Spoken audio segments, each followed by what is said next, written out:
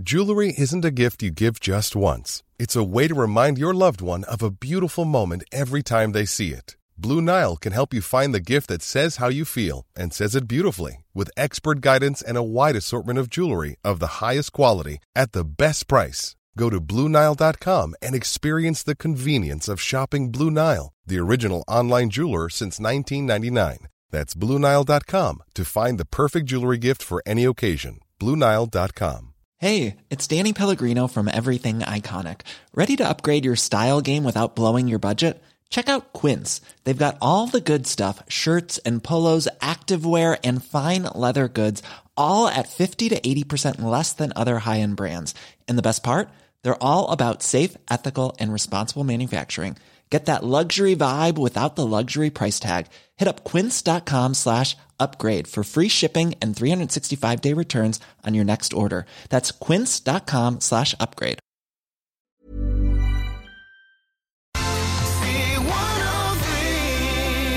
And good morning, hope you're well on this Wednesday. It's JP again in for Patricia right through until 1. Bernie, taking your comments on 0818 103 103, and you can text or WhatsApp 0862 103 103 if there's something you want to raise on the show this morning, or indeed comment on what we're discussing, because coming up between now and 1, shortly we'll be hearing how research from the CSO is showing how single parents are struggling to buy new clothes or even shoes for their child or children. This is comparing to two-parent families and the reality of the situation for many and what many families face now across Ireland. We'll be joined very shortly by Karen Kiernan of One Family. Also, should face masks be introduced to the public transport network ahead of the winter, or indeed introduced to public places? Mixed views always on this. They're expecting high levels of flu and maybe COVID again, or more so COVID again this winter across the country. So your views are welcome on this. Do you think it's time to move on, or should we have a look at reintroducing face masks at the moment? They're just talking about public transport.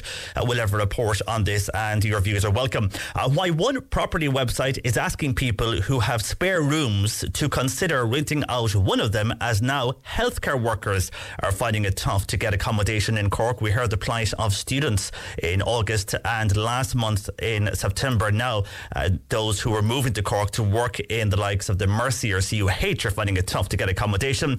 And we're also going to hear why UCC and the Cork Parkinson's Association are working together to research if there is any link between pesticides and Parkinson's. We'll talk to Team Hope ahead of this year's Shoebox Appeal, and after 12:30 Peter Dowdall will join us answering your gardening questions. So that and more to come between now and 1 o'clock. As always, your views are welcome on the phone 0818 103 103, or you can text or WhatsApp 0862 103 103. But the Republic of Ireland women's team, they have qualified for the World Cup finals for the first time in their history. They beat Scotland 1-0 in their playoff at Hampden Park last night. And our soccer correspondent Trevor Walsh joins me. Good morning to you, Trevor. Morning, JP. Now, the Jack Charlton era, it all started with a similar win over Scotland in Hampden Park, which led them to Euro 88. And many say there's a feeling quite similar now when it comes to Vera Pauw's side. Yeah, definitely. And just feel, JP, that the whole country will really get behind them now, you know. I remember that well, the match you're talking about. Mark Lawrenson scored the winner at Hampden against Scotland, and that helped us qualify for our first major World Finals, at least the men's team for our first major finals. That was Germany, obviously in 1988. And we know what happened over there, beating England and Stuttgart, and playing against Holland and Russia as well. But that was the start of it all, and this is the start now for this Irish women's team. I mean, it's qualifying for first ever major tournament is fantastic. It was very hard fought win in Glasgow last night, but you could see JP afterwards, the ecstasy, the elation, the emotion at the final whistle was clear for all to see. And as Vera Pauw said herself, the Irish manager, this is a life-changing moment for those girls. You know, after so many near misses to Ireland, for Ireland to get over the line last night was absolutely brilliant. Yeah, and of course it was a game that towards the last 18 minutes is where the Irish goal came from. That pass from Denise O'Sullivan, a Cork girl, of course, to the Donegal native Amber Barrett, scoring the winning goal, and then she dedicating that goal to the victims of that awful tragedy, Trevor, last Friday in Creeshla. Yeah, it was amazing actually. It's like in the song, JP, some things are meant to be.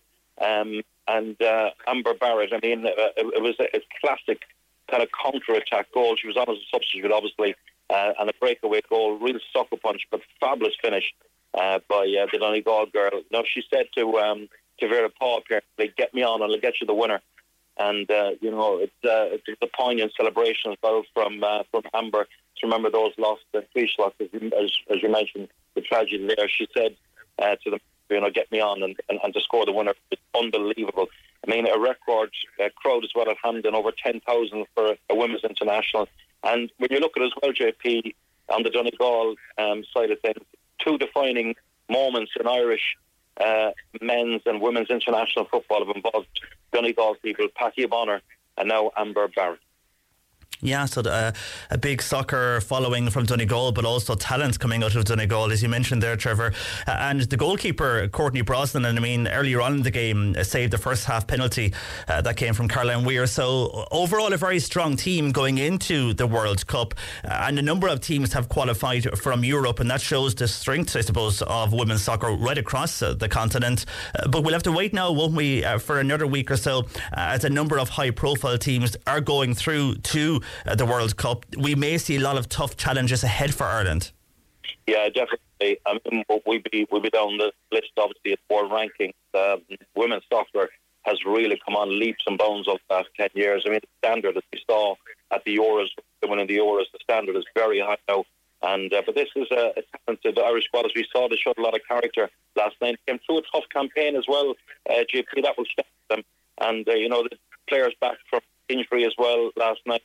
As you mentioned, they're drawn a couple of weeks. The World Cup will be in Australia and New Zealand, and the whole country are going to get behind them. And you must remember as well, JP, only a number of years ago, you remember that this Irish squad had to make a stand when they didn't even get tracksuits by the association. When they took a stand, it just shows you how far they've come. And to come through that tough group and qualify for a World Cup, it's really, truly remarkable. It's not. Yeah, the fact that they had to go public and a campaign, as you mentioned, for tracksuits, but even for just simple gear and resources that they were not given. They got those resources in the end. Then they got sponsorship. It's Sky is at the moment sponsoring them. So all of that has come together to lead them to this way. And I suppose, Trevor, it shows once you invest in a team who are confident about themselves, who said we will win if we get the resources, and they have proved that. Yeah, point as well with the catchphrase of this Irish team is we believe, and they certainly believe last night, got the job done. And I think it's, we need this boost as well, soccer in this country. As you know, the men's team, JP, we haven't qualified for major finals. 2016 was the last, but, we struggled of late in the Nations League campaign. We haven't been getting the results. And, this will give the country a big boost for soccer again, I think. And there was a lovely moment as well last night with Vera Pauw, the manager. She was really emotional afterwards. She was in tears. What it meant to her and what she's been through, and what it meant to this Irish team and the character of the team. And she presented Cork's Donoghue with a jersey afterwards. And it was a very, very emotional moment, And I think it was appropriate that Ireland wore the orange gear last night, and Vera Pauw being from Holland, it was all meant to be. Yeah, that's a good point, actually. It was seemingly all meant to be, and she is very supportive of the Irish people who have stood by her over the last number of years, and that has paid off now. For the moment, Trevor, thanks for joining us, and I'm sure we'll be talking again when we know who Ireland could face in those draws for the World Cup. For the moment, thanks for joining us this morning.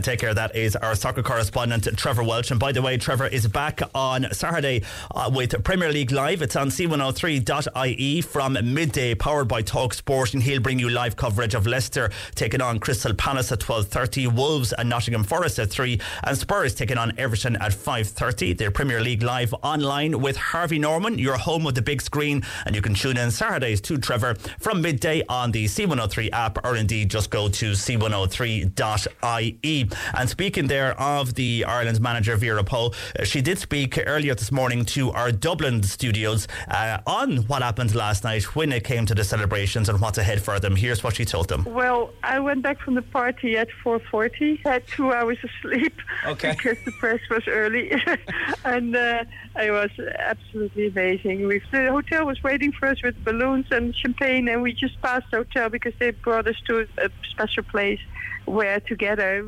we have celebrated it. And when we came in the hotel was there for us again. So yeah, it's just something so special. Yeah, we go to the draw next week, so a long travel to Australia. And we need to see what comes out. That is very important, and then we'll see if we have a chance. But the major thing is that we are there at this moment, and we have time to prepare. We're not just going there to be part of the World Cup and going home after 3 games. We are there to perform. Yeah, they are there to perform, and they have performed already. So that was Vera Pauw speaking to our sister station FM 104 in Dublin earlier this morning.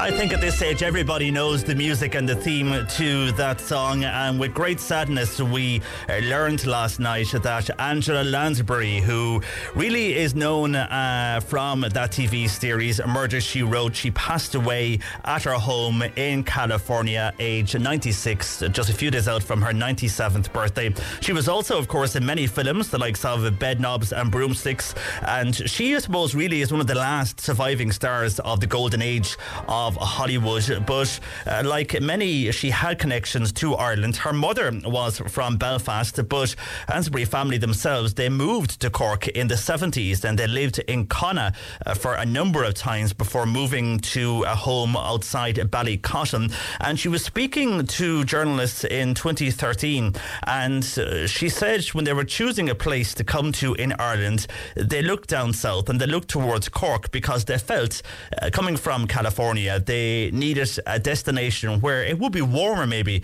than the other areas of the country. She said Cork is where we were going to try to live in a climate that is less difficult and not as sharp or as cold as such as the north, or indeed as Dublin.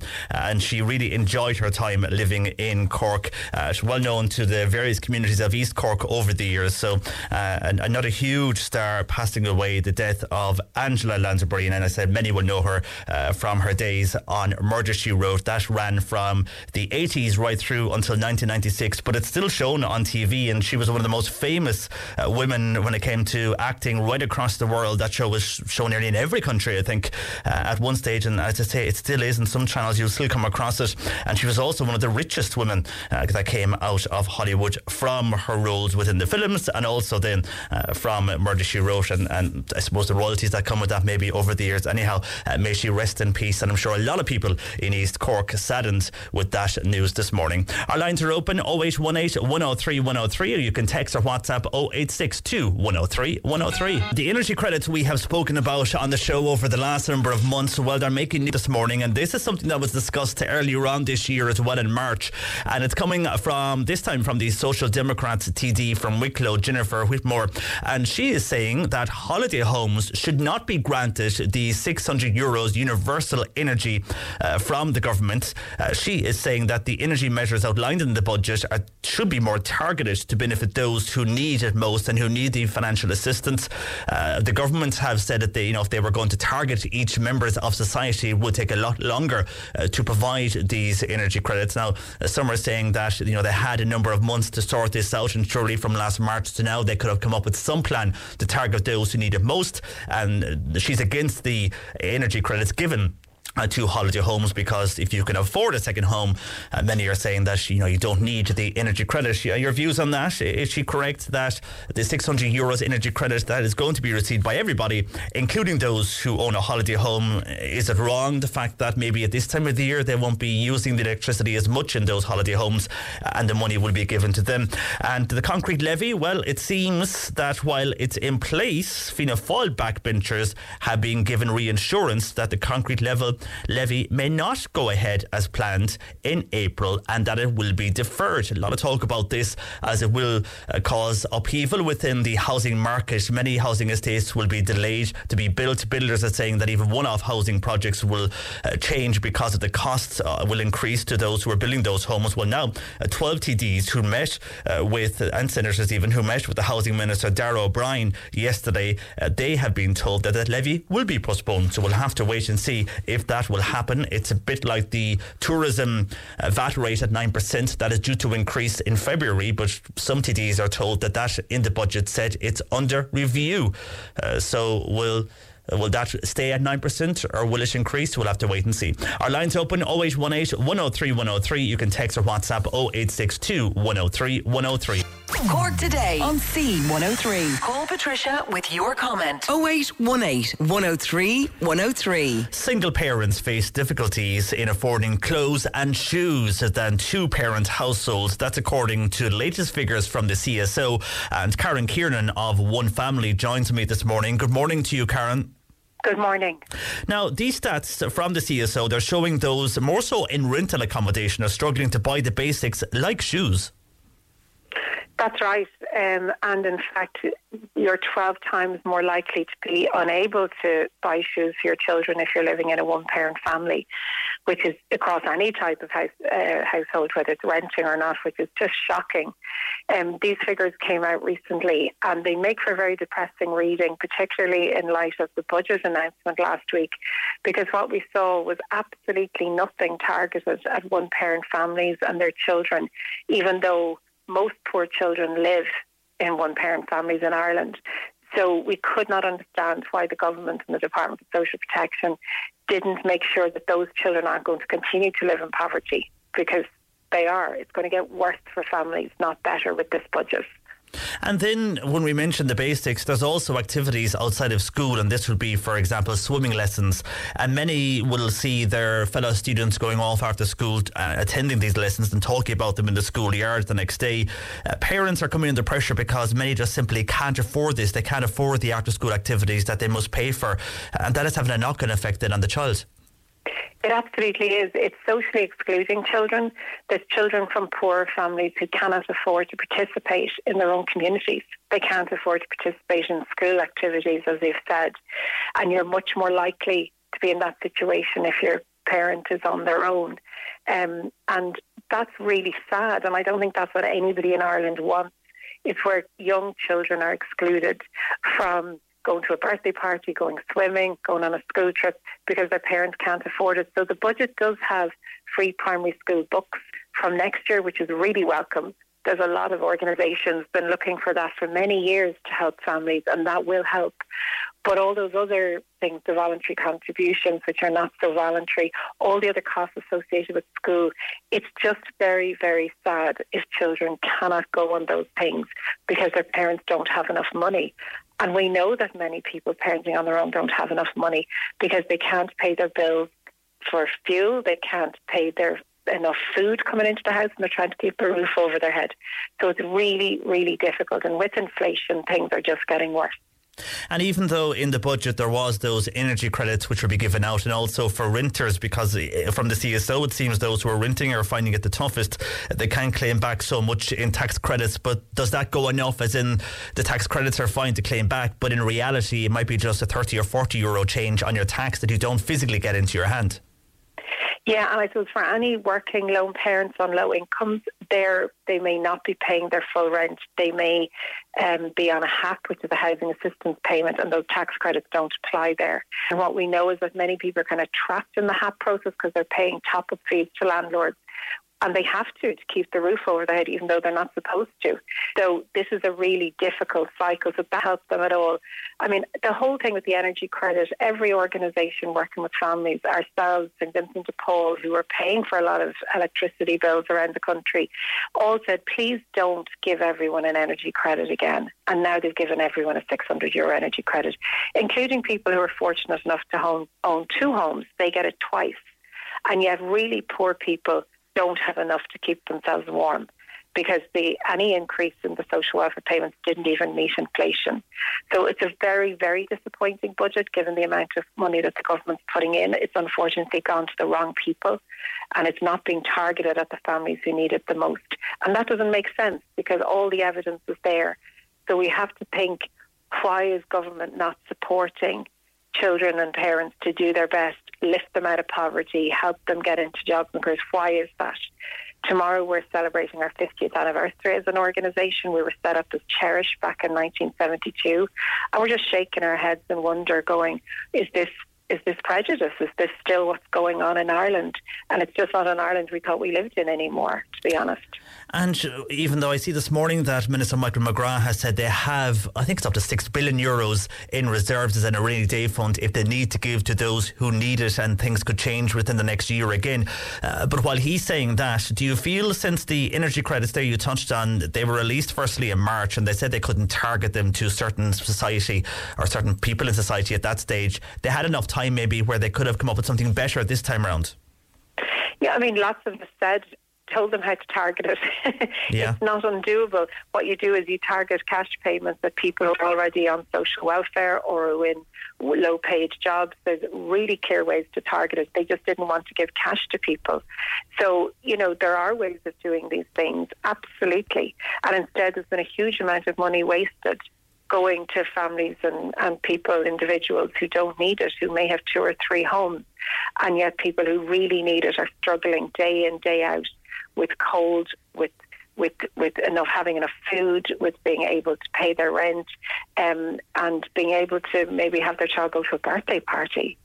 It's just shocking. And these are the kind of decisions. And now we see a U-turn on the concrete tax. So that's what government was concerned about, not the poorest families and children, but the concrete tax.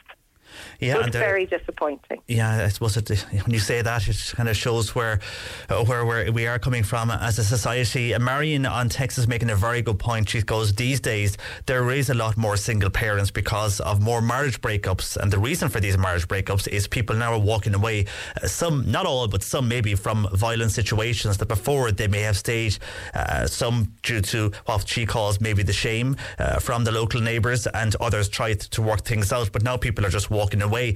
So we are seeing more families and more either single dads or single mums trying to work and trying to raise 1 or 2 children, and there might not be a situation where maintenance is coming their way, so they're the ones that are really finding it tough. Absolutely, and I think your texter is quite correct. We're also expecting to see more relationship breakdowns because of COVID and the pressures there, as well as the increased abuse and violence that happened during that time. So yes, where possible, people are trying to leave relationships that aren't working for them, but many people are trapped because of housing difficulties or because they don't have the money to be able to leave, or the family support. You mentioned maintenance. There's been a report on the need for a child maintenance changes or an agency. That report's been sitting on Minister Humphrey's desk for many months, but it's still not been published. And what we see in one family is that parents are in and out of court or in conflict over maintenance, and maintenance may get paid, it may not get paid, but someone's social welfare payment could be affected. So it's very unsatisfactory, and we need a system that the government supports. And in countries where they do that, there's actually less rates, lower rates of child poverty. So it's a really good way of having people be responsible for their children and participate in their children's lives, and try to avoid the conflict between parents. And so we urgently need a child maintenance agency, but again, no mention of this in the budget, even though that's what we were expecting. So, it's bewildering, frankly, why the budget, instead of being a lifeline and a support to some of the families who need it the most, was actually a bit of a rock that they're going to perish on, because they're for many people, inflation is going to eat up any increases that were there, and parents are going to be far worse off when these energy credits are finished in March. And who's going to be left picking up the pieces? It's probably going to be the voluntary organisations. Yeah, more than likely, who are already under pressure themselves from dealing with these situations. Good point made there, Karen. We'll wait and see if anything does change between now and indeed the early part of next year. More than likely not, but we'll see what comes out over the next few months. For the moment, Karen, thanks for joining us this morning on the programme. Thank you. That is Karen Kieran there, who's the Chief Executive of One Family. Your views are welcome. 0818 103 103, or indeed you can text or WhatsApp 0862 103 103. A number of calls and texts in on various issues, including the Republic of Ireland women's team and their win. Also, the group of Ukrainian refugees who were living in accommodation in Killarney and were told that they had to move to Mayo. A few people commenting on that. We'll get to those as well. But on the way next, accommodation crisis of a different. We heard of students trying to find accommodation in Cork over the last number of months. Well, now, when it comes to our healthcare workers, they're in the midst of this crisis. We'll speak and hear about what's happening next. We heard of the crisis for students when it comes to accommodation. Now healthcare workers are in the midst of this crisis, and Cork property website HomeHack says there is a rental shortage for those workers in the area. Its founder, Pat Drinan, joins me this morning. Good morning to you, Pat. Good morning, JP. Thanks for having us on. And thanks for joining us. And we are hearing of more and more doctors and nurses who are coming to work in this country and here in Cork. And a lot of them have graduated out of college and are now working in the likes of CUH. And now they're coming into a situation where they need to live here, but demand is outweighing supply.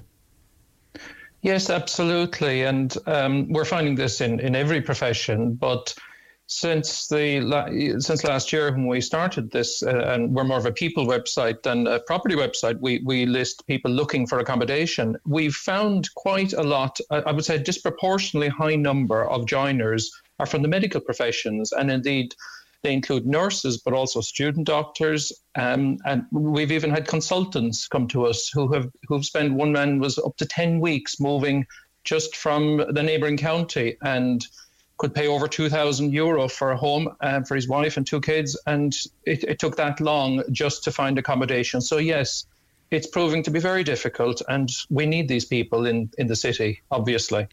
And when we're talking here about healthcare workers, you know, we're very aware from what we're hearing on calls and texts, and even from people I meet myself, it's really something that's across all professions, and why we need healthcare workers more so, and there's more of them now moving to the Cork area to work in our 2 big hospitals. It's kind of affecting every sector, Pat, and I'm sure you're seeing that as well from your own website, HomeHack.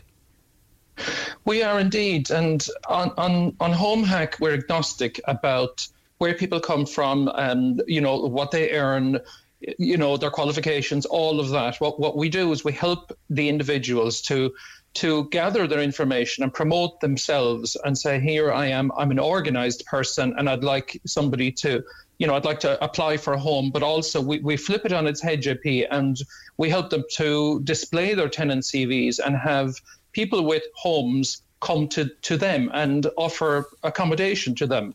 And we in the last week or so, we've decided to step up our appeal and look for people with maybe spare rooms in their homes that might be willing, that might feel benevolent towards the medical profession because they've had recent experience, and haven't we all had wonderful experiences in our hospitals and nursing homes and that, and then offer maybe that spare room if you're on a convenient commute to the hospital or other medical location, and offer the room maybe for 6 months and possibly even for a year, to give that medical person an opportunity, if they do want to find a longer term accommodation, at least they have somewhere to stay. Because a lot of times these individuals are coming to help us from abroad, and they get support for the first 6 weeks in hosted accommodation, a lot of times from agencies and maybe from the hospitals. But then they're sort of left to their own devices many times. And sometimes they don't know the geography so well, and they're left with very difficult commutes. They're left with very expensive accommodation options. And I feel, it's time just to raise the awareness and say, it's not just I'll have to advertise my home on a property website. In fact, we're starting, but we're going to make more easy for people to find that person and select them, pick them out, and say, do you know what, I think maybe our property could suit you, or we can accommodate you for 6 months, 9 months, however long it is.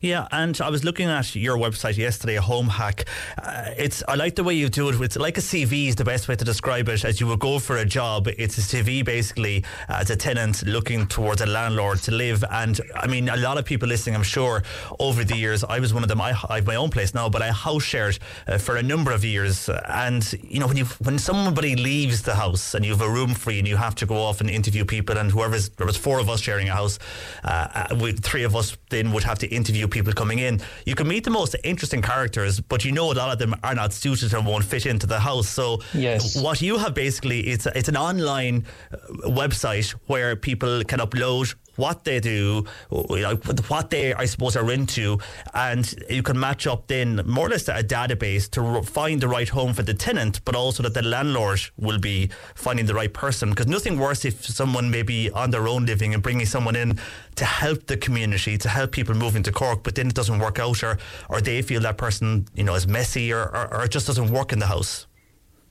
Yeah, JP, you've hit on a number of features, and in fact, our most popular feature, you highlighted it just there.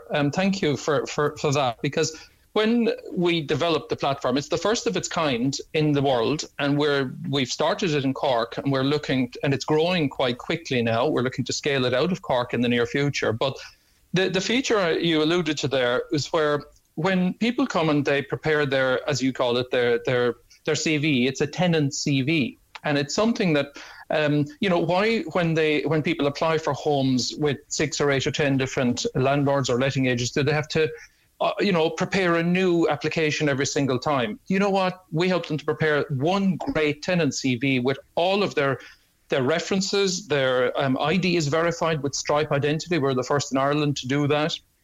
And they present themselves as organised and as trustworthy.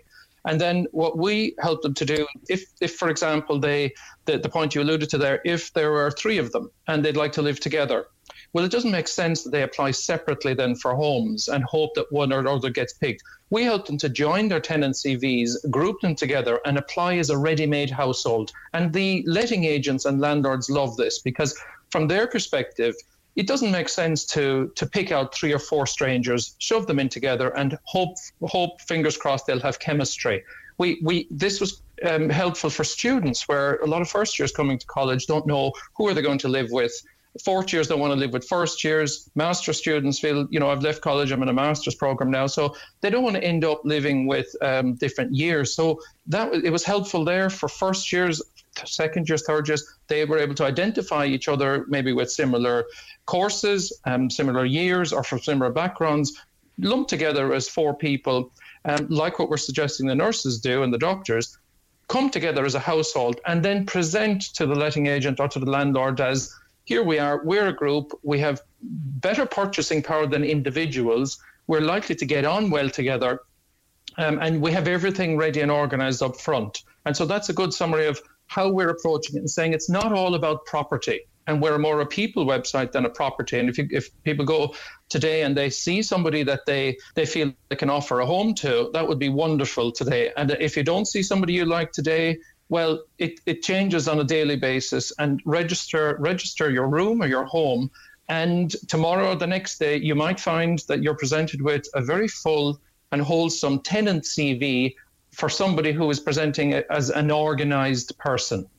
Yeah, and even back in my day of house sharing, I think we would have used something like this, because you can be interviewing 7 or 8 or 9 different people every night, and it can be a process that can go on and go on. So surely when you have more detail, It does make it easier when it comes to a house share situation. But for someone who owns their home and maybe wants to rent that room, of course, you can do that, and you can rent a room for, isn't it, up to €1,400? You won't be taxed on that. You have to tell revenue now out of the last budget, but you won't be taxed.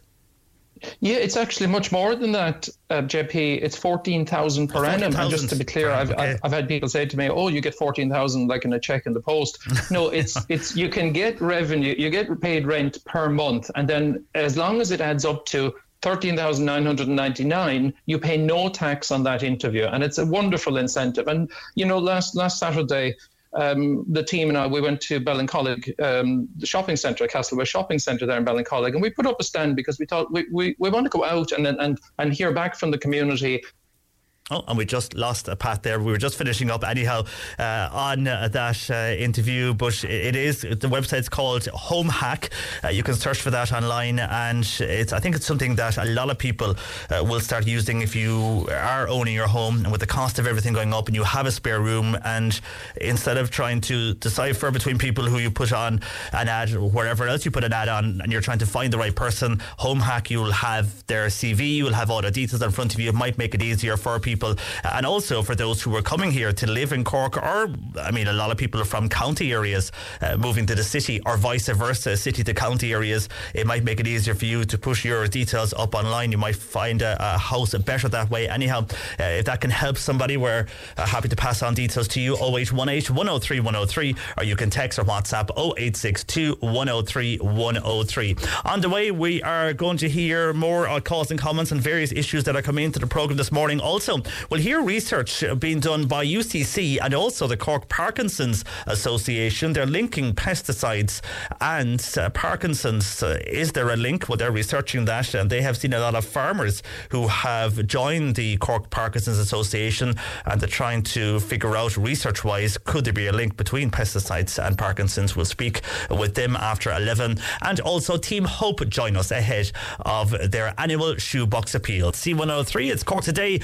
With you right through until 1. JP in for Patricia again today, and Bernie takes your comments on 0818 103 103. You can text or WhatsApp 0862 103 103. And ahead of the programme, we're going to hear how UCC and the Cork Parkinson's Association, they are working together to research if there is any link between pesticides and Parkinson's. That's ahead very shortly, but a lot of your calls and comments in.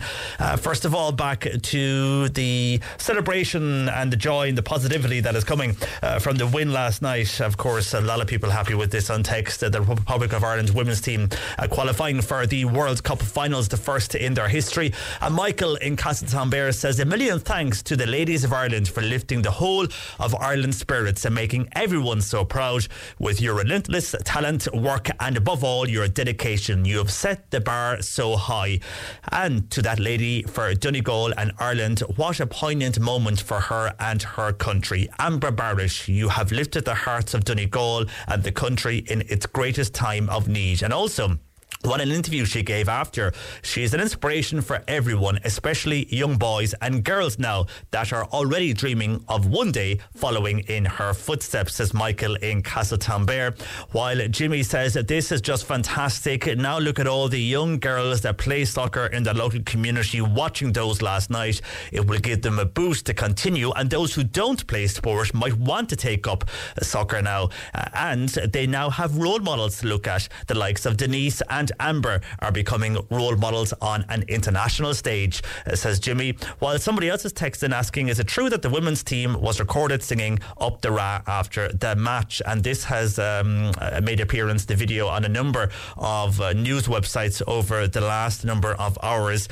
And there's a certain Irish song that in the middle of the chorus, the girls started singing Up the Ra. Now, whether they got carried away with everything, I'm not too sure. Some people thought they were singing Up the Pole, Vera Pauw's surname, but others say it clearly says Up the Ra. Anyhow, the video went viral then, of course, on the internet, and news websites picking up on it this morning. But you may have heard Barry there on News at 11. The FAI has come out on that one. They have apologised for any offence caused by a pro-IRA song being sung in the dressing room after the game and after the match last night. And manager Vera Pauw also has come out, and she says they are sorry from the bottom of their hearts and will remind the players of their collective responsibility. So they have apologised for that texter who was asking about that. Apologies have come from both the manager and indeed from the FAI. And then this is a story that came out yesterday evening. It's coming from Killarney. Dan on text saying, can you please highlight the disgraceful treatment of the Ukrainian women and school kids who were being taken from their schools and lives in Killarney to be shipped like cattle to Westport? Surely this repeating of their grief of 7 months ago when they had to leave their home homes in Ukraine. It's just scandalous, and the behaviour from RTDs who were all gone missing on this issue, says Dan. Now, I did hear Kerry TD speaking yesterday evening on news. Brendan Griffin, I think, was one of them that was out speaking on this. But you are right, it is happening, and this is a story that came, as I said, yesterday evening. They're moving them from Killarney to Mayo. It's 135 people, and they were just given 48 hours notice to leave Killarney for a new accommodation in Westport. Many have started to settle in Killarney. Some are already education. They're working in the education sector. Some have set up courses. So many of them want to stay, and I think some local people have offered some of those families places to stay as well. But then they are now still going to leave. Now, I don't think there's an update on that if they've left or yet this morning, but so far anyhow, they were going to be put on a bus and taken to County Mayo because the authorities said Killarney did not have room for them, and the area where they are staying in, that area is now being taken over and accommodated for refugees and asylum seekers even that are coming from other areas of the world. So those from Ukraine are being moved to Westport, and that is with the reasons given from the authorities. But as you can hear from our texters and indeed from people in Killarney, unhappy that this is happening, but seemingly it's actually just as I speak there, the department is reversing its decision to move Ukraine refugees from Killarney to Mayo. That is changing as we speak. They made a decision, they have, and the department says they are working tirelessly now to source alternative accommodation for them. So that is just changing in the last number of minutes. It's a changing story as I speak to you at the moment here. So it says now that the move to Westport will not proceed, and the Department of Integration have said they are working now to resolve this issue. There is still no accommodation, so I presume at this stage the Ukrainian refugees will be remaining. Wasn't it a hotel I think they were in Killarney, one of the hotels, the hotel in the Park Road. They were in that hotel, but also there is asylum seekers now being brought into that hotel, so it's going to be a busy area, and I'm not too sure if there's room for them all, but they'll have to work now and source extra accommodation, which they not have they done that already? They haven't done that already, so they're working still on this. So it's going to be a busy hotel with all the asylum seekers and refugees, it seems, at the moment in the one location. Anyhow, it's, as I said, it's a changing story, and the latest is coming now from the Kerry Independent Deputy Michael Healy-Ray. He's welcoming the move in the last few minutes. It made no sense to move people from one hotel to another hotel in Mayo. It beggared belief.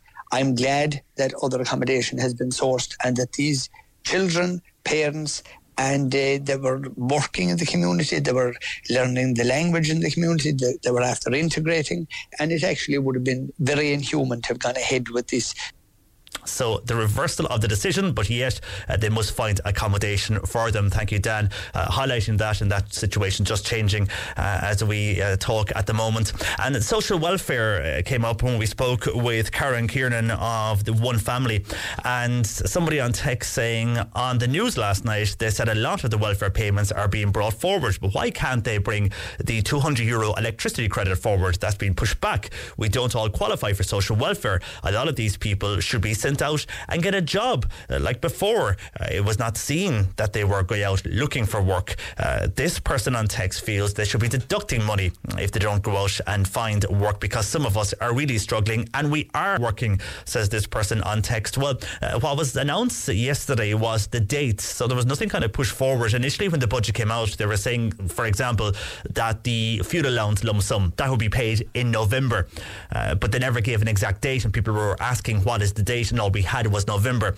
Now that fuel allowance lump sum of €400 will be paid on the week commencing the 14th of November. So they were more or less just giving people exact dates yesterday. Nothing was brought forward, just the exact dates were being given to people. But on the situation of the electricity allowances, they will be made, as we know, as 3 separate credits, and they will be on bills in November, in January and in March. So your November bill, whenever that comes to you, your 200 credit will be on that November bill. So hopefully that answers your question regarding they won't be bringing them forward, but as I say, they will be implementing the bills in November, receiving the €200 credit. And I mentioned face masks earlier also.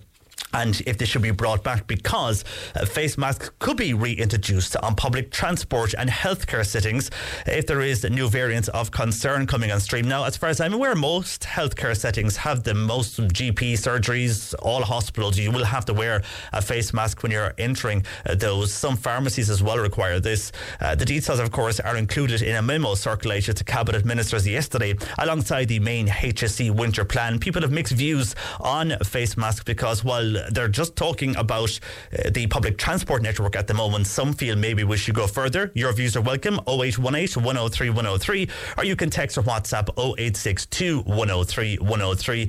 But Aoife Kearns was looking at this for us, and here's her report on what we could expect over the winter.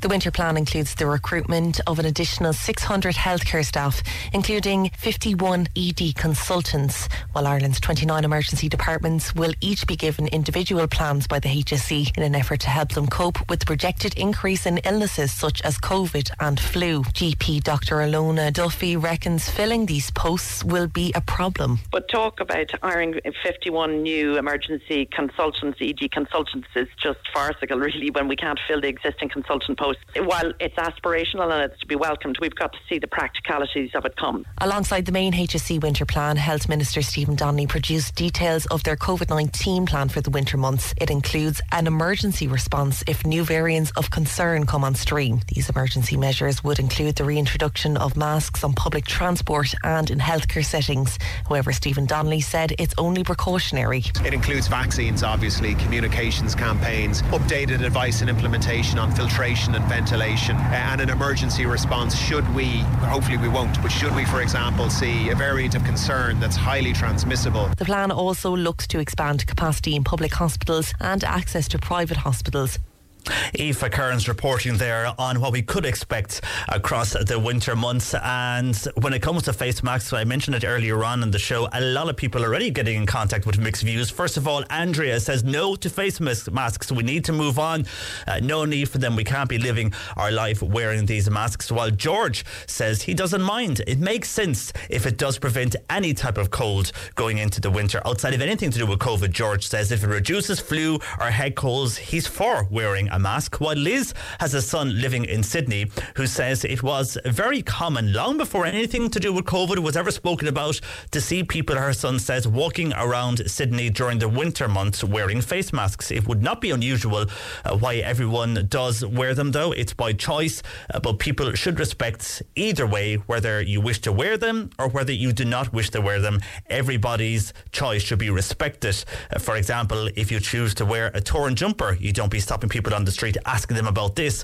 So why would you ask them if they're wearing a face mask, says Liz. While Tom is listening to us in Spain, and he says here in Spain, where here many of the people, but also many of the businesses, he says, require you to wear a face mask when you enter their premises. So parts of Spain still requiring you to wear a face mask. Just some of your comments on if you would like them to come back or not. At the moment, there's no talk on them in public areas outside, of course, of public transport. And I know they mentioned healthcare settings, but I think the majority of healthcare settings still have that in place. They never got rid of the wearing of masks. Anyhow, your views are welcome. 0818 103 103. Text or WhatsApp 0862 103 103. C103 Jobs.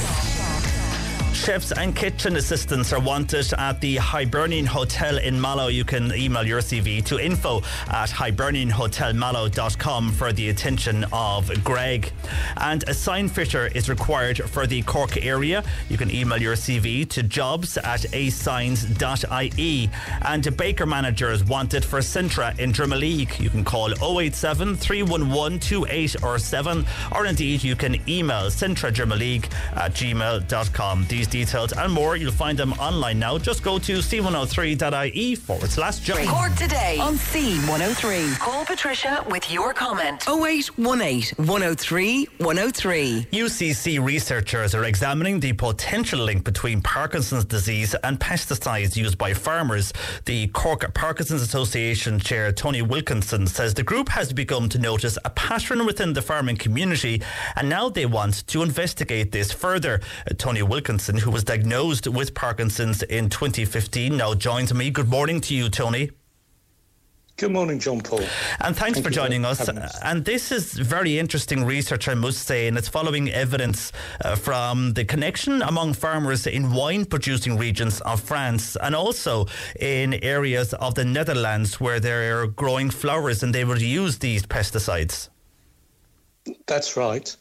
That's what initially sparked my interest when I was reading one of the papers from a leading expert in the field, Professor Bas Bloem from Nijmegen in the Netherlands. And I was looking at our membership and realising that there was a very, very high proportion of the members are farmers. And then one farmer, there was a situation where there was a father and son who had Parkinson's. And that really sort of sparked it. And I made contact with the Parkinson's Disease Research Cluster in UCC. And then when you spoke with them, they picked up on this and they decided to investigate, and this was launched, the survey that is at the National Ploughing Championships. And of course, it makes sense when you look at the farming community. They are spraying crops, they are using what we're talking about, such as pesticides. And is it that with this research, you were hoping to get more education out there in the community and maybe farmers using more personal protection equipment? Well, that's the point of it, really. It's not to sort of... Herbicides and pesticides will never be banned. It's actually getting people to understand how dangerous it is to them on a personal basis and to use the correct equipment and for that to be, as and when necessary, updated. And also to look at the delivery systems, whether it be the packs on the back with the hose spray or the huge industrial sprayers that are fitted to the back of the tractor units. It's to see how we can better improve those as well. And for yourself, Tony, you were diagnosed in 2015. For those who are going along to the Parkinson's group, and obviously you're all sharing your stories, when it comes to the farming community, and you yourself have said you've noticed this, and that's why you've gone to UCC with the investigation, what are the first signs that they are noticing? I mean, for yourself, what were your first signs when it came to Parkinson's? Well, my first signs were a slowness in my movements, my hands, and basically the tremor, the slight tremor.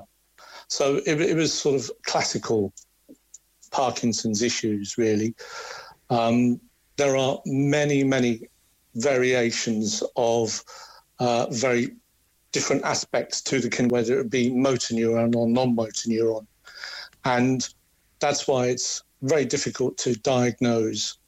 And again, on the farming side of things, it's an issue that is a delayed one, because what you'll find is the people who were using the pesticides, etc., were using them 10, 15, 20 years ago, and it is now sort of coming through. So again, those are things that we look at, John Paul. Yeah, and I suppose many of the farmers, the younger farmers these days, may be wearing that protection equipment I mentioned, but as you say, 20, 30 years ago, that may not have been heard of, and some may have worn that, and some may have just gone out and sprayed crops. And looking at the research coming in already from labs across the world on this, they feel that some pesticides, that they apply themselves to certain cells in the body and certain neurons, and that can have a neurological impact. That's right. This has been tested to a great extent in the States, and again with Bas Bloem over in the Netherlands.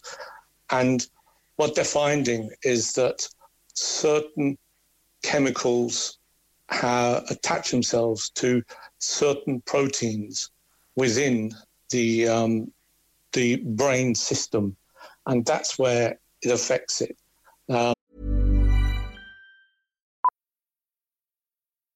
Millions of people have lost weight with personalized plans from Noom, like Evan, who can't stand salads and still lost 50 pounds. Salads generally for most people are the easy button, right? For me, that wasn't an option. I never really was a salad guy. That's just not who I am. But Noom worked for me. Get your personalized plan today at Noom.com. Real Noom user compensated to provide their story. In 4 weeks, the typical Noom user can expect to lose 1 to 2 pounds per week. Individual results may vary. Here's a cool fact. A crocodile can't stick out its tongue. Another cool fact, you can get short-term health insurance for a month or just under a year in some states. United Healthcare short-term insurance plans are designed for people who are between jobs, coming off their parents' plan, or turning a side hustle into a full-time gig. Underwritten by Golden Rule Insurance Company, they offer flexible, budget-friendly coverage with access to a nationwide network of doctors and hospitals. Get more cool facts about United Healthcare short-term plans at uh1.com. When you make decisions for your company, you look for the no-brainers. And if you have a lot of mailing to do, Stamps.com is the ultimate no-brainer. It streamlines your processes to make your business more efficient, which makes you less busy. Mail checks, invoices, legal documents, and everything you need to keep your business running with Stamps.com. Seamlessly connect with every major marketplace and shopping cart. Schedule package pickups and see your cheapest and fastest shipping options from different carriers. With rates up to 89% off USPS and UPS rates. And with the Stamps.com mobile app, you can take care of mailing and shipping wherever you are. Make the same no-brainer decision as over 1 million other businesses with Stamps.com. Sign up with code PROGRAM for a 4-week trial, plus free postage and a free digital scale. No long-term commitments or contracts. That's Stamps.com. Code PROGRAM. Not being a neurologist, that's a very basic working man's explanation of it. Yeah, but that's what people need. They need to hear the basics rather than big words and terminology. And that can highlight it to people more so than going in depth on the situation. So UCC there at the moment investigating this and researching this. When can we expect findings from UCC? So we're looking, we had a meeting the other day, and we're looking at sort of 8-9 months' time when we can collate all the information. And what's actually also interesting is that, again, we've made connections with the Netherlands, and they're just starting a major project there themselves with some EU funding, whereas this particular project is literally funded by us as a local group. And that is where we may find restrictions, i.e. that we can go so far and hit a limit. And how are you funding this? We carry it on. Yeah. Sorry? How are you funding this? If it's by yourselves, where's the money coming from? It's through donations and everything. And as a group, we made a huge donation to the Parkinson's Disease Research Cluster at UCC a few years ago, so that we could do this type of work. This is just one of many projects that we have been involved with with UCC, and we've been on the radio and spoken about the mapping project that we got involved with, and again that was initiated by ourselves. So we seed funded that, and then it was picked up, and we got extra funding. We've also done the same with a project working with the Tyndall Institute. And again, that's a remote sensing project where you can pick up the information from a person with Parkinson's, i.e. how slow and stiff they are, etc. And it can be sent back via satellite to a hub, read up by AI. And if there's nothing wrong, then it leaves it. But if there's a red flag, it'll put it in front of a consultant. So we've been involved in all this type of work. We seed fund it, and then people come on board and carry on with the work. Amazing. Yeah, it's amazing work you're doing there. And Tony, yourself, I mean, you are organised highly and chair of the Cork Parkinson's Association, but you're 7 years diagnosed with Parkinson's. Yeah. How is life daily for you?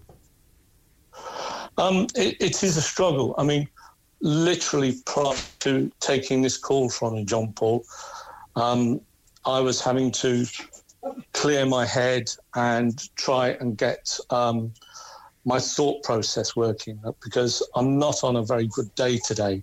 So this is actually taking quite a bit of effort out of me. But that's just the way it is, with Parkinson's. One day you're good, the next day you can be really bad, and that's why we can't plan ahead on many things. So organising a holiday can be a nightmare, believe me.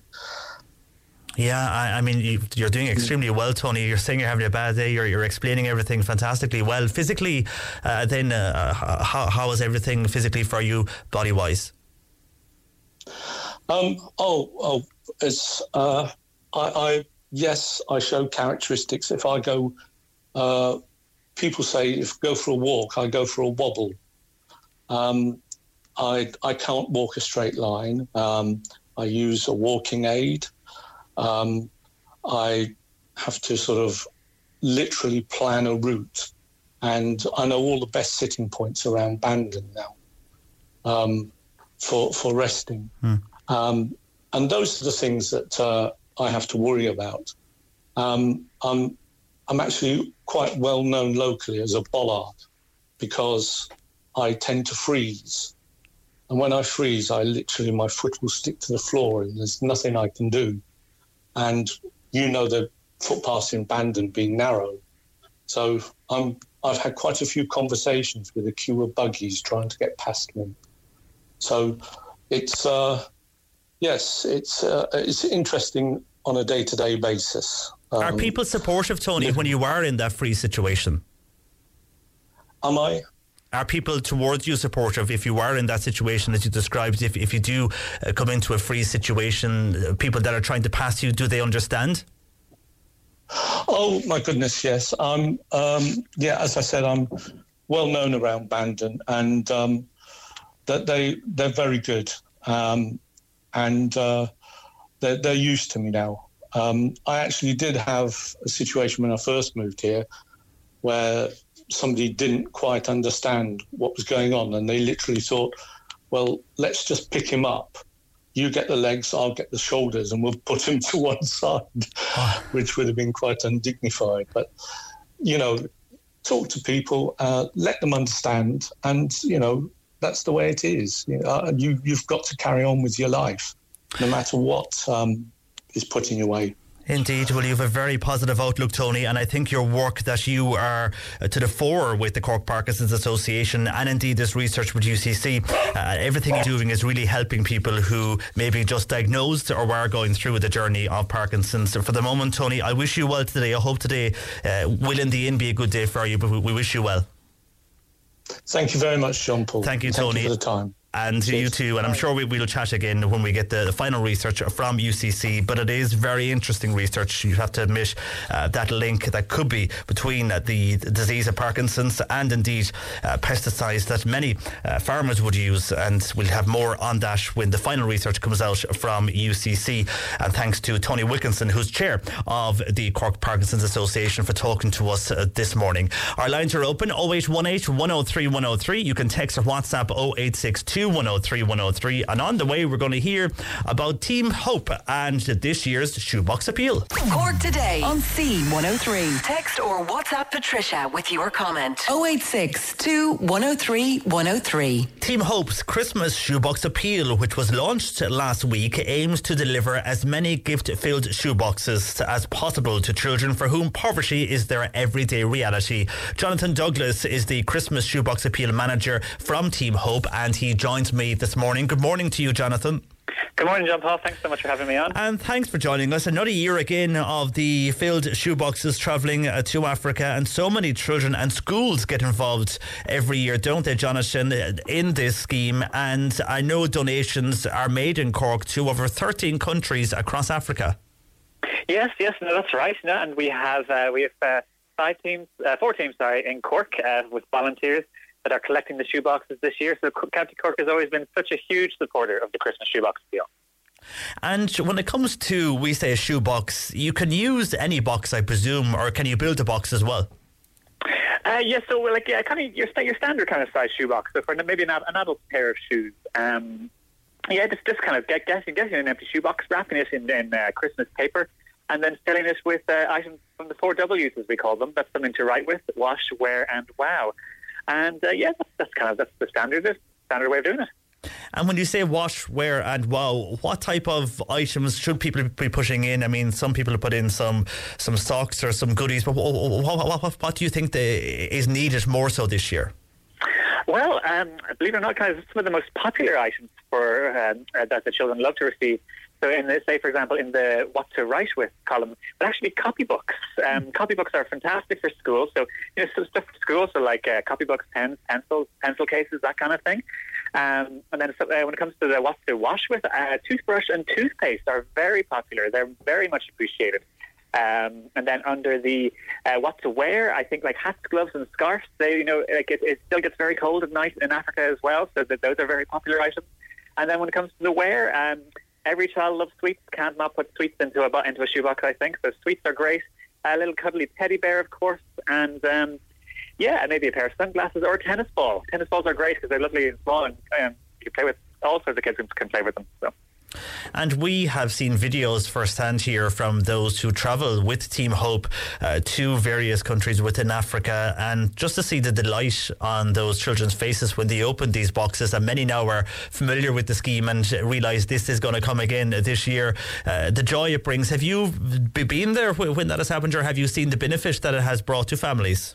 Yes, I've been there myself. I went to Romania in 2019 and I was able to see firsthand the impact of the Christmas shoebox deal.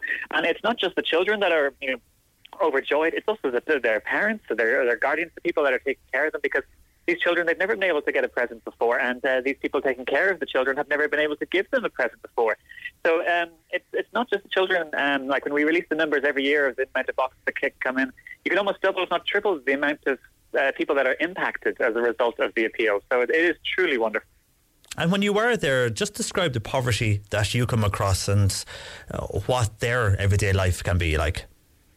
Yeah, so like when even though like Romania would be a member of the EU, like there's still a lot of parts of Romania that are in poverty as well. And just in certain parts, in the poorest parts, they're there wouldn't be heating, there wouldn't be insulation, so they'd come up with some creative ways to kind of stay warm. So they would have instead of having their carpet or rugs on the floor, they would have them up on the walls to try and keep their houses warmer.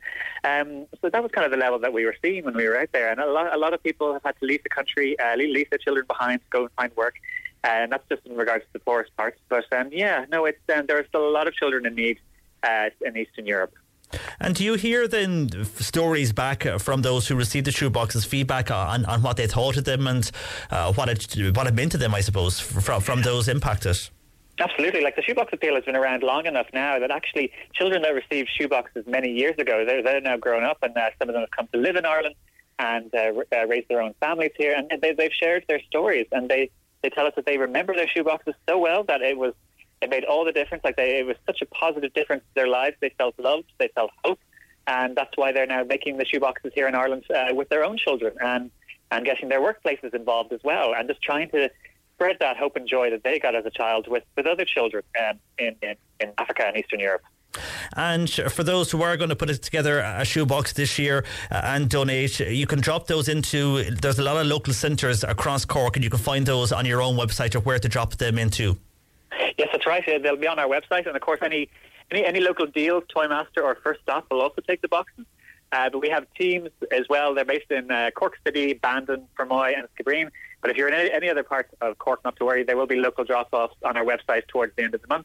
And of course, your nearest team will be able to arrange collection as well. Yes, not to worry where you are. Lots of places. And how are you for volunteers this year? I know there was a call out there earlier in the month, or last month even, for volunteers. Have you enough people there to help out this year? Oh, we're always looking for volunteers, John Paul. So if you are anywhere in Cork and you would like to be involved, just get in touch with us. As I said, there are 4 centres, so Cork City, Skibbereen, Bandon and Fermoy. That's where the actual check-in centres are. But so if you'd like to check the shoeboxes, that would be fantastic. But they're always looking for drivers in those hard-to-reach places to collect shoeboxes and help bring them to the nearest centre. That's fantastic. And we're always looking for people to help with fillers as well. So sometimes maybe there's one of the 4Ws missing from a shoebox, so we like to get some extra fillers. So if anyone out there would be able to donate some of those 4Ws, that would just be amazing to the team. Well, best of luck again this year. I know a lot of people that tune to this show go ahead and fill those shoe boxes, and a lot of schools get involved in particular with those as well. So the best of luck, Jonathan, this year, and hopefully they'll go to well-deserved families right across the continent of Africa. That's great. Thank you, John Paul. Take care. Thank you. That is Jonathan Douglas, who is from Team Hope, their shoebox appeal. And again, you can check out their website for further details there on where you can go along and drop off your shoebox to. You just go along to teamhope.ie. Text in here, or WhatsApp even in, and this is from Jim. And many of you maybe are in this situation. I'd like to hear your thoughts on this, because I know we discussed this earlier on in the summer and a lot of people felt the same. Jim is saying that, JP, I'm going to have a rant about the milk. All summer long, my milk turns within 2 days in my fridge. Now we're into the autumn and it's just the same. So I purchased milk on Saturday last. It was dated the 17th of October, used by on the carton. This morning, it's sour and it's only the 12th of October and my milk is dated the 17th. Now, sorry for my rant, but my fridge is in working order as it keeps my beer lovely and cold. So would the answer be to put the milk into tins like beer? If anyone has an answer for my milk, please let me know, says Jim on WhatsApp to 0862 103 103. So any words of advice for Jim on the milk? Because I know we had a number of texts and calls from people. I think it was July we discussed this, who were in a similar boat. They bought the milk, purchased it, put it in the fridge, and even though the date could have been maybe a week away, they felt after 2 or 3 days the milk was gone sour or about to go sour. There was a different taste of the milk. Let us know any advice for Jim. But are you noticing that when you purchase milk? Does it go off a lot faster than it used to within 2 or 3 days of purchase? Let us know. Jim is having that problem anyhow on WhatsApp to 0862 103 103. Text to the same number, or you can call Bernie on 0818 103 103. And I spoke earlier about the sad news. And this was the death of Angela Lansbury, who, of course, spent many years here in Cork. She bought a house in Connacht in the 70s and then moved to another home outside of Ballycotton, was well known within the East Cork community. And, of course, her most famous TV show was Murder, She Wrote. But a lovely WhatsApp in earlier. And this is from a person who says, hearing the news about Angela just brings back memories of my childhood, because this person's mother was a private nurse for one of Angela Lansbury's best friends who lived in Kinsale. And we used to be filled with excitement when visiting, and we would rush to the phone when it rang, because more than often it would be more than likely the woman herself, Angela, on the other side of the phone. We never met her in person. My mum did a few times, and she said she was just a lovely lady, but she was also lovely also on the phone when my mum used to answer the phone. May she rest in peace. That's a lovely story from Kinsale on the late now Angela Lansbury. And this is from Veronica, who used to live in East Cork and met Angela numerous times in the area at some events, and also at Ballymaloe, where she used to stay before they bought their house, Veronica says, in and near Ballycotton. A lovely person, no bling, no major fame about her, just a nice person who naturally looks stunning. Thank you for your WhatsApp as well, Veronica, on 0862 103 103, or you can call Bernie 0818 103 103. People's thoughts there on the late Angela Lansbury. May she rest in peace. Cork today until 1. JP in for Patricia today, and Bernie taking your calls and comments, and indeed your gardening questions now as well, because Peter Donnell will join us after 12:30. So if you have a question for Peter, get those into us right now on 0818 103 103, or you can text or WhatsApp 0862 103 103. And I mentioned there stories earlier on from people who either had a connection with Angela Lansbury, who passed away yesterday evening, or indeed met her. One person who did meet her was James, who's living in Cloyne. He met her in the local post office in Churchtown South, and he just said hello to her as he passed, and she looked back at him and she goes hello as well. He was a big fan, he said, over the years, so it made his day when she acknowledged him. So more stories coming in from people right across the country, but more so in East Cork, who met the late Angela over the years, of course, living in near Ballycotton and also for a while in the 70s in Connacht. So she had a big love of Cork, and earlier on, as I was saying, it's amazing, her family and herself, they decided to choose Cork to live, as her mother was originally from Belfast, and they felt that if they were going to live in Dublin or indeed the more north of Ireland, that the weather, it might not suit them, and they felt the climate in Cork, they may adapt better to living in Cork than elsewhere in the country because it would be colder for them. So that's how they ended up then, first of all in Connacht and then in Ballycotton. Of course, she was involved in so much over the years from Hollywood, but more or less known from that TV series Murder, She Wrote. And also a lot of calls and comments in this is, which we mentioned earlier from texters, people who were asking about the Irish women's soccer team who have qualified for the World Cup, but something now that is overshadowing them is the fact that afterwards in the dressing rooms they were singing a song and a chant which is of a Republican nature that was circulated on social media and picked up by a number of news sites. It was a song, and in the middle of the chorus they were going up the Ra. People have mixed views on this. Pat says there's nothing wrong with what they were saying. We are Irish after all, says Pat, if people don't like it. While John is making a good point, and I think the majority of people are saying this on text and WhatsApp today. John says all this controversy over the team singing up the Ra, it's just a song. We need to concentrate on them getting through to the World Cup. They have done better than the men's team, so let's concentrate on this. While Jones says, okay, they may have sung that, it was inappropriate, but now let's move on. We need to get more positive. It seems that anytime there's a positive story, people always look for the negative. Yet you'll hear people saying, oh, it's always negative on the news, and then when the news comes along with a positive story, they pick out the negative. You just can't win, says Joan on WhatsApp. You're right, Joan, on text or WhatsApp 0862 103 103. And earlier Jim was in touch, and Jim basically looking for help regarding milk. He purchased milk. It was dated the 17th of October, but it went off 2 days after he purchased it. And he's asking, is this happening to other people, or are people noticing when they purchase milk in the shop that 2 or 3 days afterwards the milk is turning sour? Now, a lot of people have come back, Jim, and yes, they are noticing that. Bridie, and also to Elizabeth, who says it happens to her. But then I've got an amount of text and an amount of WhatsApps in, and all summed up by Nora, who says, yes, I heard this discussion before on your show. As I mentioned, we discussed this in July, and Nora said at this stage I was also in contact with you in August, and my answer back then was keep your milk in the fridge and not the door. So don't have it in the door of the fridge, physically have it in the fridge. That will work. So Jim, I'm not too sure where in the fridge you're keeping your milk, but try not having it on the door of the fridge. And from Nora's suggestion back in August and in July, and other people have been on remembering this, saying I moved my milk from the fridge door to the actual fridge itself, and yes, it does work. So maybe that will help you out, Jim, there on your query regarding milk and it becoming sour only after 2 or 3 days from your purchase. And a lot of people congratulating Tony Wilkinson, who joined us on the show. This is Tony, who himself was diagnosed with Parkinson's in 2015, now with the Cork Parkinson's Association.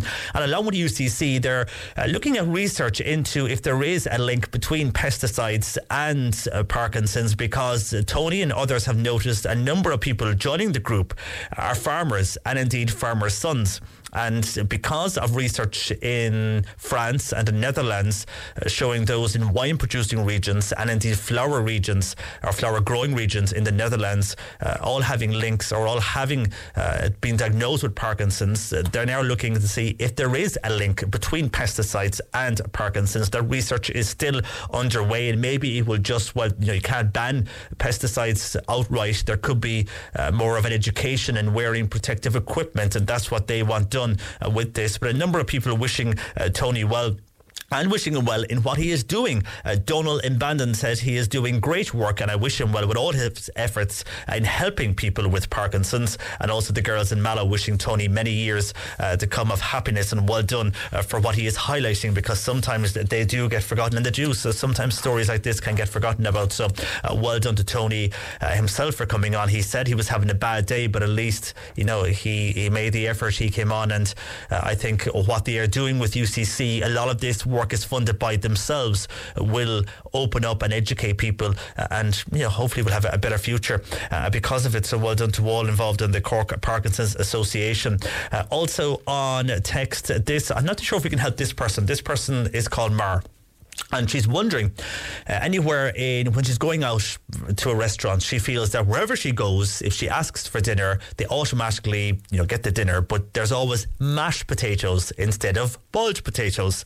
And she says the mashed potatoes have an amount of salt in them, and it's quite sickening. Now, she does love potatoes, but not the amount of salt that they give in many restaurants. And she's just asking, is there any place that people know of where you can just get good old plain boiled potatoes? Asks Mar on text to 0862 103 103. I was talking to Bernie about this, and I suppose one thing, Mar, is what you could do is when you do go to the restaurant and when you do ask for whatever dinner you are getting, just outline that to the waiter or waitress and say, look, you don't want any mash, you don't want salt being put on anything in your dinner. Explain the reason why if you need to, and that you would rather boiled potatoes if they have those, or maybe they can offer an alternative if not, but that you don't want mash. That would be, I think many people would say, to chat with the waiter or waitress beforehand, because, you know, they won't know, and they'll have set menus in the restaurant that they just put the mash on. So maybe that will help you out there, Mar, on text. And something we discussed, this is going back during the summer months as well, but this is an update.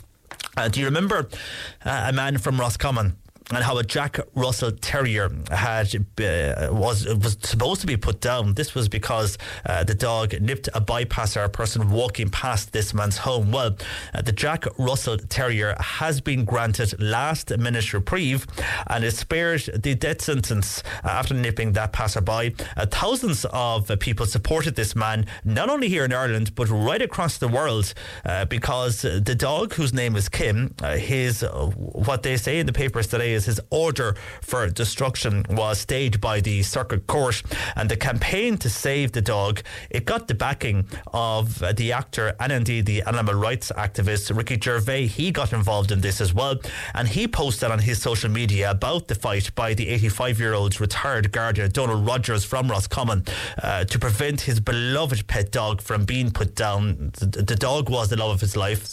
That's all he had within his homestead, and he didn't want to lose his dog because of what happened. Now, the person that was bitten, that person faced a backlash on social media, but it seems that Kim now, the dog, the Jack Russell, Kim will survive if compensation is to be paid out. So if compensation is paid, everything seems to be working, that Kim even will survive the death sentence. So that is the update on this. It will be returning to court in a month, so I won't be saying too more on that, but at the moment anyhow, it does look like that it's going to be good news for Kim, the Jack Russell, who will be spared the death sentence following that incident earlier this year. And going back to issues coming into us on, this is the holiday homes. And remember earlier on we were saying how those who have holiday homes are also going to receive the €600 credit. And people had mixed views on this because they felt that if you have a holiday home, well, you don't need to get the credit of €600. Mary is in Doneraile. She says a payment of €200 for holiday homes will be the equivalent of 2 payments, and this will be very unfair. They don't need it. While Jessica is saying, yes, I don't agree with this. I know it's going to be hard to target each individual, but surely they can have a system whereby they'll know of the difference between a holiday home and indeed a person's main residence. Well, the government are saying they can't target a reproach on this, and that every home will be just getting the grant. Everybody with an electricity bill receives the €600 grant, which will be paid out from bills in November of €200 in November, January and then March. But a majority of people feel it is wrong wrong, and maybe the money could be better spent. And we heard earlier also from the Karen Kieran of the One Family Group, who, when they were outlining what families are struggling with, they had a proposal, and they felt even the money that they could save from not giving it to holiday homes could be spent better in other areas, supporting families and indeed supporting children who need financial benefit and that cannot get access to certain services because their families are poor. Thank you for your texts and calls on that to 0862 103 103. And an update, by the way, earlier on, Dan raising the issue of what was happening in Killarney, and this was where a number of Ukrainian women and children were going to be forced to move from Kerry to Mayo. Then earlier this morning we found out just around 11 o'clock that this was not now going to happen, but they were still trying to source accommodation. Well, I can tell you in the last 30 minutes or so they have now found an alternative accommodation that has been found in Killarney. The families that had originally just been given 48 hours notice to move and was criticised widely across the country, and we had a lot of calls and texts this morning on this. The Department of Integration has confirmed now that today the families will not be moving to Westport and will remain in Killarney, and within the last hour alternative accommodation has been found for those Ukrainian refugees, and where they were staying there's asylum seekers from a number of countries going to be placed there, and that's why those Ukrainian refugees were being moved, but now they have found accommodation for them. So that story has seemed to solve itself. Anyhow, your views are welcome. 0818 103 103. You can text or WhatsApp 0862 103 103. The C103 Cork Diary. With Cork County Council, where communities and businesses all across the county can get the support they need at corkcoco.ie. Two vigils will be held this evening following the tragedy at Creeshla in County Donegal. People will gather at Bridge Place in Bandon at 7 o'clock and in Emmett Square in Clonakilty at 8:30 p.m. Also, a book of condolences will be opened for the evening in Clonakilty. A book of condolences also opened at the lobby at the Hibernian Hotel in Mallow, and also at Cork City Hall and at County Hall. And Cork Cultural Companions will host a Cultural Companion social event in Mallow Library. That's going ahead this afternoon from 2 p.m. Music and poetry from local performers, information on cultural companions, and a chance to meet other people and become a member. Membership is free and without obligation. And World Snooker champion Ken Doherty will take part in a night of pool at the Wagon Tavern in Fermoy. That's going ahead on this coming Thursday evening. It's to mark the 25th anniversary of his world title, and he will have his trophy on display on the night. Macroom Flower and Garden Club will host William Granger of Greenpeace Nurseries on this coming Thursday at 8 o'clock in Coolcower House in Macroom. Plants for sale and club competitions also. You can ring with inquiries to 087 982 1708. And Kildorrery Community Development will hold their weekly lotto draw. It takes place in the local community office at 4 p.m. and this week's jackpot is €5,600. And Shanballymore text alert meeting is going ahead tomorrow, Thursday at 8 p.m.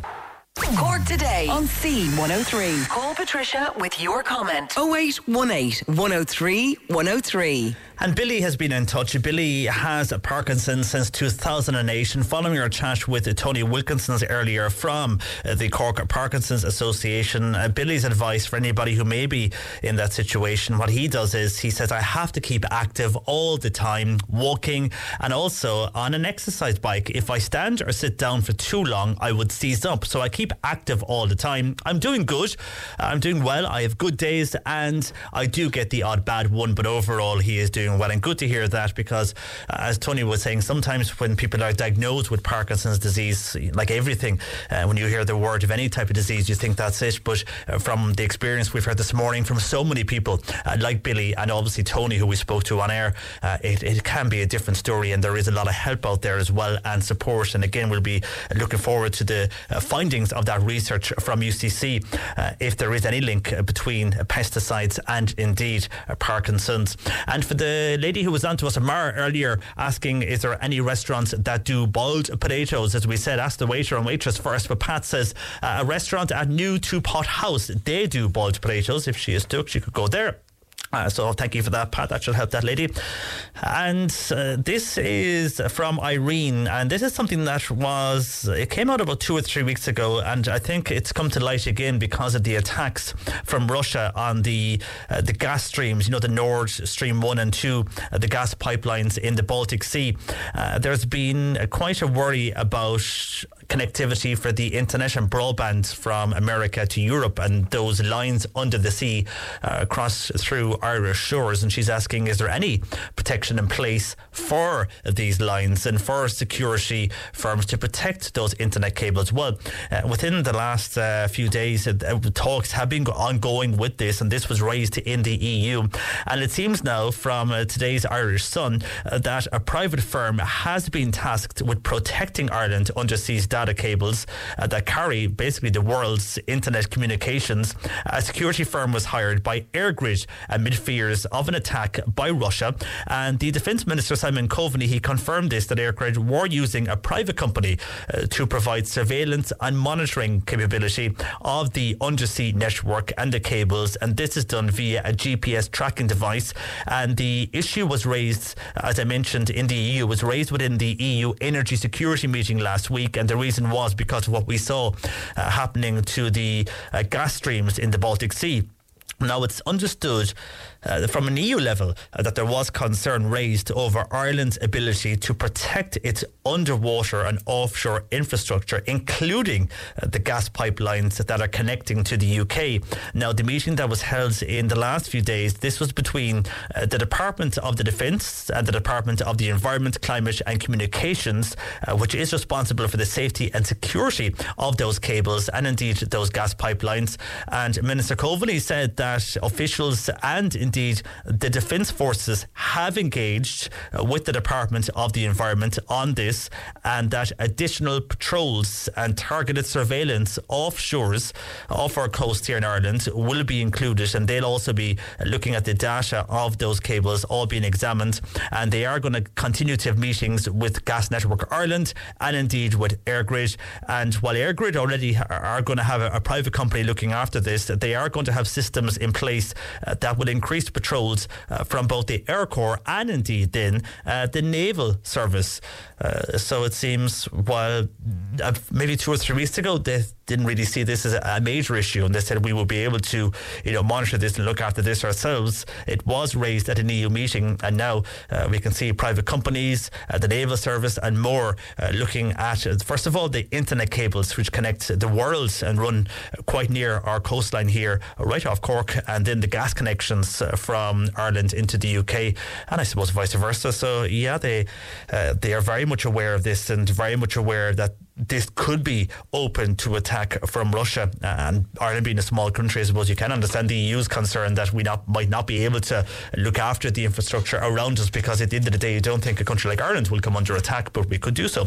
Anyhow, that is the answer and the latest on that, Irene, on text to 0862 103 103.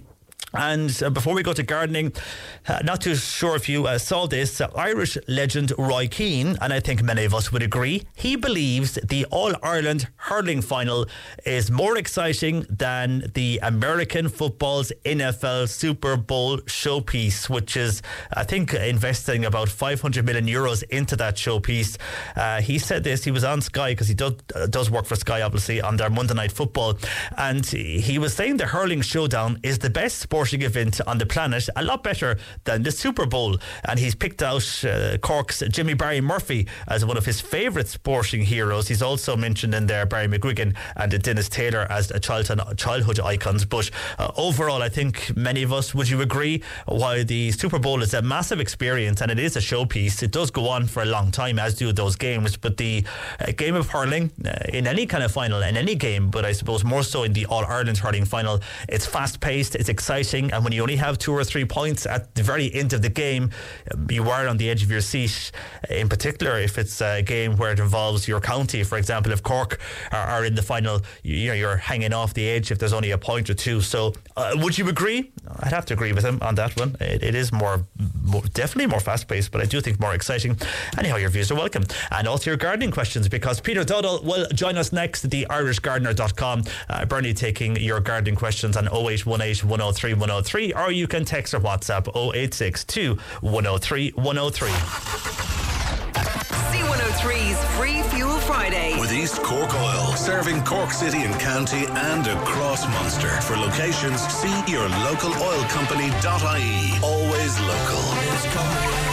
Listen and win across October with C103's Free Fuel Friday, because every Friday we're giving away €100 fuel vouchers across the day.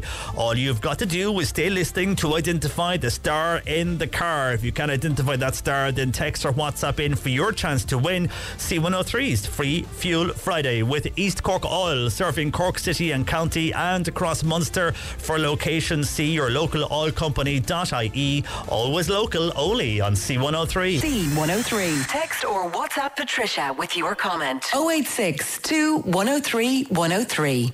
And time to join, as usual, on a Wednesday afternoon, our gardener, Peter Dowdall, theirishgardener.com. Good afternoon to you, Peter. Good afternoon, John. How are you? I'm fine. How are you? Great. Enjoying fine weather, even if it's a bit misty and damp. I'm going to call it fine weather and hope for the best. Yeah, it is. It's supposed to clear up, and now it's supposed to rain again later this evening, but the later this afternoon is due to be good, so hopefully that'll be, if people want to get out in the garden, you might have some dry spell for a while to get out, but the rain is coming back anyhow later this evening. A lot of questions in, Peter, as we usually do, and I'll get straight into them. And this is from Elizabeth, and she wants to know, Peter, should she cut back on the growth of her lupins now or let them over the winter? It's an interesting enough question, because I was actually been looking at my own lupins over the weekend, and there's probably a bit more new growth on them than there should be at this time of the year. But I think I'd probably just let nature do its thing. I'd let them off, because by cutting them back, you're going to encourage more new growth. And the reason is because it's still so mild, so they're putting on some new growth. But as I say, I'd let them die off naturally. The important thing to remember with lupins to get them through everywhere is they can tolerate our cold, but they don't like the amount of rain we get. So kind of put them in a well-drained position, or even some grit or gravel underneath them. But also leave, when you're planting them, leave the crown of the plant slightly proud of the soil level, so slightly maybe an inch or so above the soil level, so that the water and the rain that is going to come over the winter doesn't collect around the crown of the plant and rot it. But in terms of the growth, I think I'd leave well alone at the moment. Okay, and Maria had a fantastic crop of apples this year. However, Peter, black spots appeared midway through the season. Disgusted she was with this. They ruined her lovely crop of apples. Any help that you can give Maria? Well, the black spot, it's still it's unsightly and all the rest of it, certainly, but they're still edible when they get it. And in fact, somebody called me during the week as well with a similar problem about scab on their apples, and these are all fungal problems and fungal infections, and really the best course of action with a fungal infection is cultural control. And what that means, John Paul, is good pruning and good plant health. So and November, really, which we're nearly into, is the right month for pruning apples, November, December. So what you want to do is you want to encourage good air circulation through your tree. So you don't want masses of branches crossing each other in the centre and things like that. You want good air circulation. Avoid crossing branches. When you're pruning it, you're obviously enough going to be removing a lot, hopefully all, of the diseased or infected wood that is carrying those fungal spores within. So good pruning, and plant health is very important here. We all became expert at sanitizing everything there over the last couple of years, and it's always been important in the garden. So if you're pruning an apple tree that has black spot or scab or any of these fungal problems, you must clean the secateurs before you prune something else, because you'll only end up spreading it. So that's very, very important. It's plant hygiene, it's cultural control, but good pruning. And also, I would say, not at this time of the year, but let's say in the spring of next year, drench as much of the tree as possible, and certainly the root zone around it, with a solution of copper sulfate and water, it's kind of my old reliable go-to when I have a fungal problem. It's certified for use in organic gardening, but I would use it only once a year, certainly not too often, once a year maximum. And that should give good control on black spots, scab, and all those things that affect apples. Okay, Maria, so hopefully that will help you there, that advice. And Peter, I'm not too sure if you can answer this one. Somebody on text saying, ask Peter, when does the grass stop growing? Now, does grass ever stop growing, Peter? No, that's a question for Holy God or Mother Nature, if you like. It depends totally on our temperatures. So and Cork in particular, it stays mild during most winters, even though I know the forecast for this winter, they are predicting a cold snap. But yeah, it's not a question that you can say on the 1st of December, for example, the grass stops growing and you stop cutting. It's not as simple or as straightforward as that. It's just as the temperatures drop and as the daylight hours lessen, growth slows down. But if the temperatures don't drop far enough, it's not going to stop. So it's a kind of a vague answer to you. I would say normally you would probably stop mowing the lawn for maybe December, January, maybe February as well. But it may not stop at all. There are years where you've had to cut the grass throughout the year. Yeah, interesting there. You mentioned that here in Cork the temperatures can be milder, be that in the air or in the grounds. We were speaking earlier to people who were remembering Angela Lansbury, who passed away, of course, the actress from Murder, She Wrote, and many people in East Cork remember meeting her out and about, either in the post office or elsewhere. But she was a big love of gardening. But one of the reasons they came here, they thought they would settle better in Cork because of the climate, because it'd be less colder than it would be in Dublin or indeed in Northern Ireland. So that's why they came to Cork. They felt we were milder. But she was a big love of the garden. She was very into the garden, and I was listening, I don't know, was it on your show or some show, that was it her grandmother came from Belfast and they used to holiday down in Cork because it was milder, and she certainly was very comfortable here. I think I met her when I was a small child, but I don't remember her. She was very friendly with my next door neighbour at the time, who was also gone to heaven, who was an American lady, and I think she kind of stayed with her when she went looking for a house to settle in Ireland way back in the day. But she was well known for being a lover of the garden too. Yeah, it's amazing. Used to, they're your neighbours, and we've got people from Kinsale and all over who knew of her or had somebody who was passed on having connections with her. So yeah, well loved she was in Cork, but also well loved in gardening circles as well. Anyhow, Peter, back to the gardening questions. Joseph is in Mitchelstown. Now, he bought red and white heather last week. He put them out in the open, and the red heather is starting to die. Now, they're in small pots. Now, what does he need, or what should he do? No, it doesn't need to be fed, but I'd need to see a picture to give you an accurate answer, because red heather is very possibly, you see, you do have, naturally occurring in the world of heathers, without going too far into it, John Paul, you have white heather and pink heather and various different shades of pink, which some might call red. However, what is often available in garden centres are spray painted heathers. Basically, they're heathers that are actually white heathers, but they've had dyes and spray paints put on them to make them these vibrant colours, blues and oranges and reds, which aren't naturally occurring at all. So with those plants, I don't hold out much hope for them surviving at all, unfortunately. They're just really for the impulse that they're going to give you for that couple of weeks or maybe a couple of months of that colour. I much prefer the natural colours that haven't been used. But if that's the case, they're all largely, I would say 100% of the time, they're all imported from Holland and Belgium and these places. So I wouldn't hold out too much hope in that coming back. But without seeing it, I could be wrong. It sounds to me that this is the type of heather he's bought. But if it's a natural and an Irish grown and Irish produced heather, a pink flowering form, that is struggling, it could be that it dried out before it came to the house. It's not going to die overnight or over a couple of weeks just because it needs feeding. It might struggle a bit, but it's not going to start dying. So it's not a food situation. I nearly need to see a photograph of it to be sure to give accurate advice, but I suspect it's one of those artificially coloured ones. All right, Joseph, and if you do want to send in a photo, you can do that via WhatsApp 086 2103 103 or email corktoday at c103.ie. We will send on the photos to Peter. Eddie is in Grange. Now, Eddie has grown his own pumpkin for Halloween, but he wants to know if he can cut it, if he cuts open the pumpkin, will it keep until Halloween? The 12th of October. I'd say it's probably a bit. I'm not going to answer this question with any degree of certainty because I'm just not sure, I'm afraid. But I would say no. That's 18 days away, 19 days away. I'd say it's a bit too soon.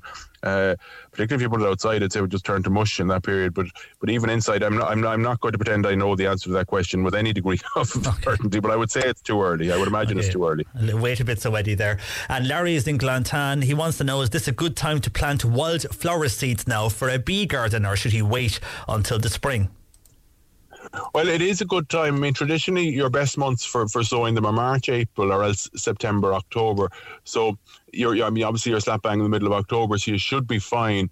But it does depend. You do have to be careful at this time of the year because, we could get a sudden cold snap. I don't see it happening. I mean, but of course, we have no idea. But so the answer to the question is yes, it's a fine time to do it. But if we do get an extremely cold period soon after, you may have to redo it in the spring. And Mary is in Kanturk. She wants to plant bulbs in an old sink. She says, Peter, how do I layer them for successive flowering? It's very straightforward, and that kind of layering is referred to as what we call a bulb lasagna, John Paul. So you get flowers from starting with the earliest, kind of maybe snowdrops or crocus, very early in the year. So the way you do it is it's quite simple. If you look at the bigger bulbs, so your alliums, let's say, which are kind of like the ornamental onions, they could be, a good rule of thumb is when you're planting a bulb is to plant it about twice the height of the bulb under the ground. So an allium bulb could be, let's say, 2 or 3 inches high. So therefore you're going to go about 6 inches under the ground with that. So that's your first layer. Put in the alliums about 6 or 7 inches under the ground. Then your tulips will be the next biggest. So you put them about 4 inches under so you cover the alliums with 1 inch or 2 of soil or compost. And then you put your tulips, so they're going to be sitting about 4 inches under the surface, and your daffodils, all those kind of things. And you put another 1 inch or 2 of compost on that. And then you put your smaller bulbs like your crocus, your muscari, your anemones, all those kind of things. And they only go about 1 inch. Even your bluebells, they only go about 1 inch under the soil. And then you cover it all with soil. Don't worry if you've put one bulb on top of another. They'll all figure it out. They'll all manage to come up. And that way you'll get the ones that you planted last, which are the smallest ones, will flower first, moving on then to your daffodils and tulips, and finally your allium. So doing it that way, you can actually have colour realistically from January through to June. It's a lovely thing to do.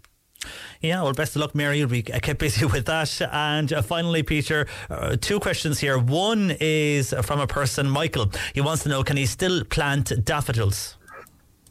Oh, absolutely. You're only coming into the season now for them. It's you really want the temperatures to drop and to be quite low before you start planting. I laugh every year when you see bulbs arriving in the supermarkets and garden centres earlier and earlier each year. It's even as early as August now they arrive there. And it's far too early to plant your bulbs because it's still really summertime then. It's really only October and into November and December that you should be planting the bulbs because you want the temperatures to be quite low before you start planting them. So plenty of time for your daffodils. Really, you're only coming into the time now for it. And finally, this person on WhatsApp, she bought 2 beautiful hydrangeas only a few months ago. The white ones, the flowers, they are all gone grubby looking, sort of brownish, whereas the blue flowers are still lovely. Now, they are both grown in large pots. So what can she do to get rid of the drab looking white flowers? Does she prune them back or leave them alone? Prune them back. That's just totally natural. Provided the foliage is good and green and it's getting enough water, then you're fine.